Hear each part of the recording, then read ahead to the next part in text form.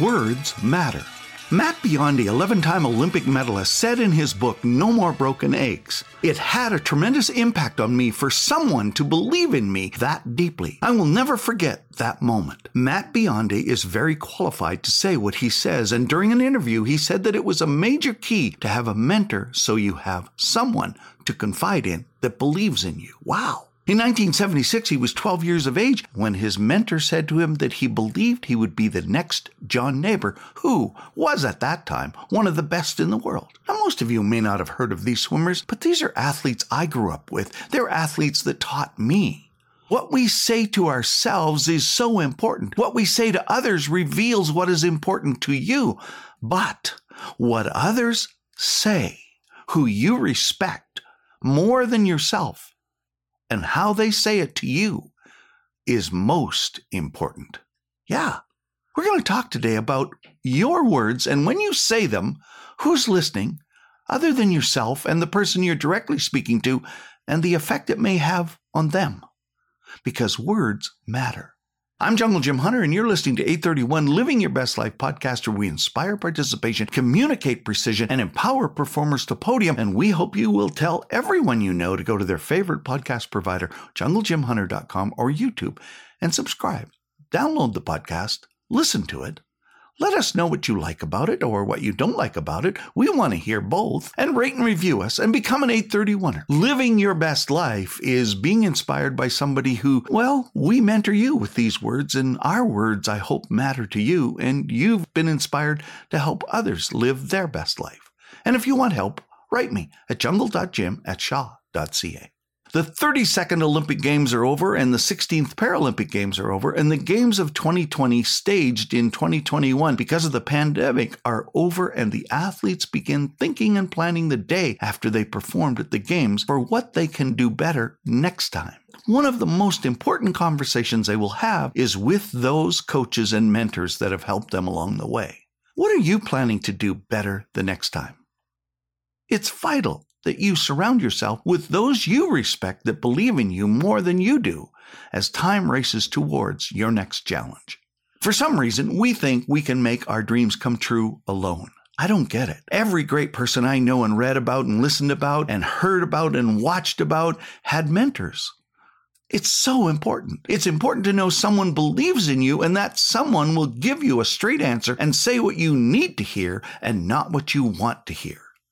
If all you want is what you want to hear, which is, well, it's fluff most of the time, it really isn't needful, then you need to change your focus. But knowing how to deliver that message is just as important as what is being said. We grow with someone who is responsible for us, and we needed to be parented in the truest meaning of the word, which is to draw out of us what is in us. That's what it means to parent. Whether you are a parent or a leader in a capacity where someone is within earshot of your words have a lifetime impact. Look around.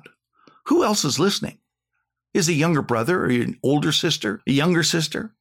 Is a friend? Is a colleague?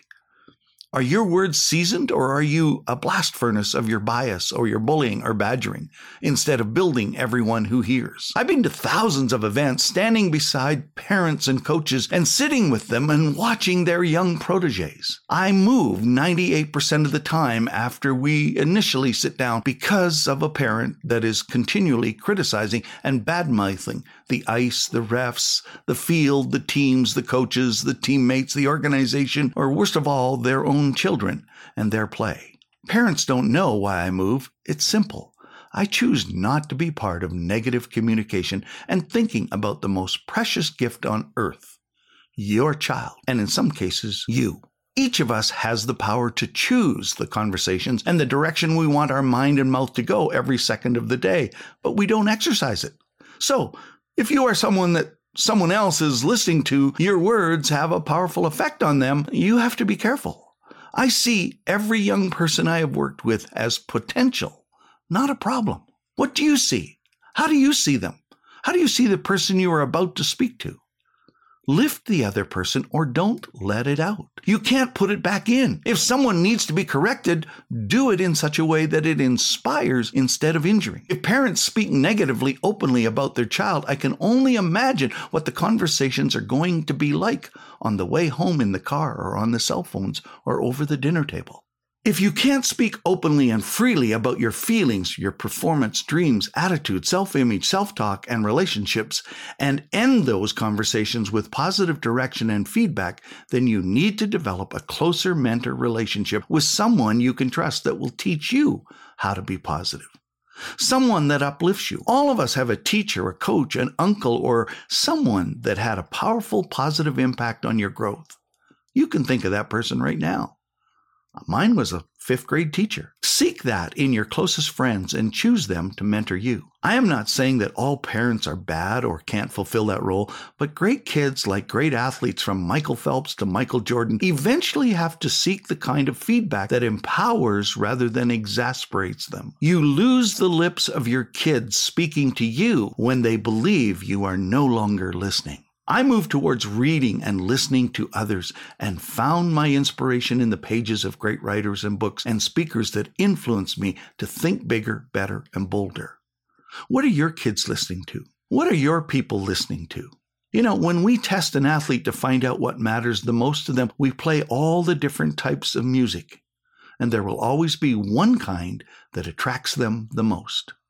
From there, I know which direction their mind is moving. We all know the statement that we have 2 ears and 1 mouth, so listen twice as much as you speak. But when you are out of what to say, seek to find mentors that will listen to your heart and hear their ear so they can help you. Know what to say to help those you care about most. We've talked about what you say to yourself. Is that building or badgering? We've talked about what you say to others. Do most of your words empower or exasperate? Where is that person speaking to you that communicates in such a way that you are growing instead of grinding through the day? Surround yourself with those that know what you need to know and will tell you what you need and not what you want. Next time, I want to talk to you about how you can grow and improve your communication every day so you become a better communicator to yourself. I hope you will have grown and will be living your best life the next time we meet. Thank you for listening. My quote for the day: what you believe comes first. What others believe about you motivates or mangles.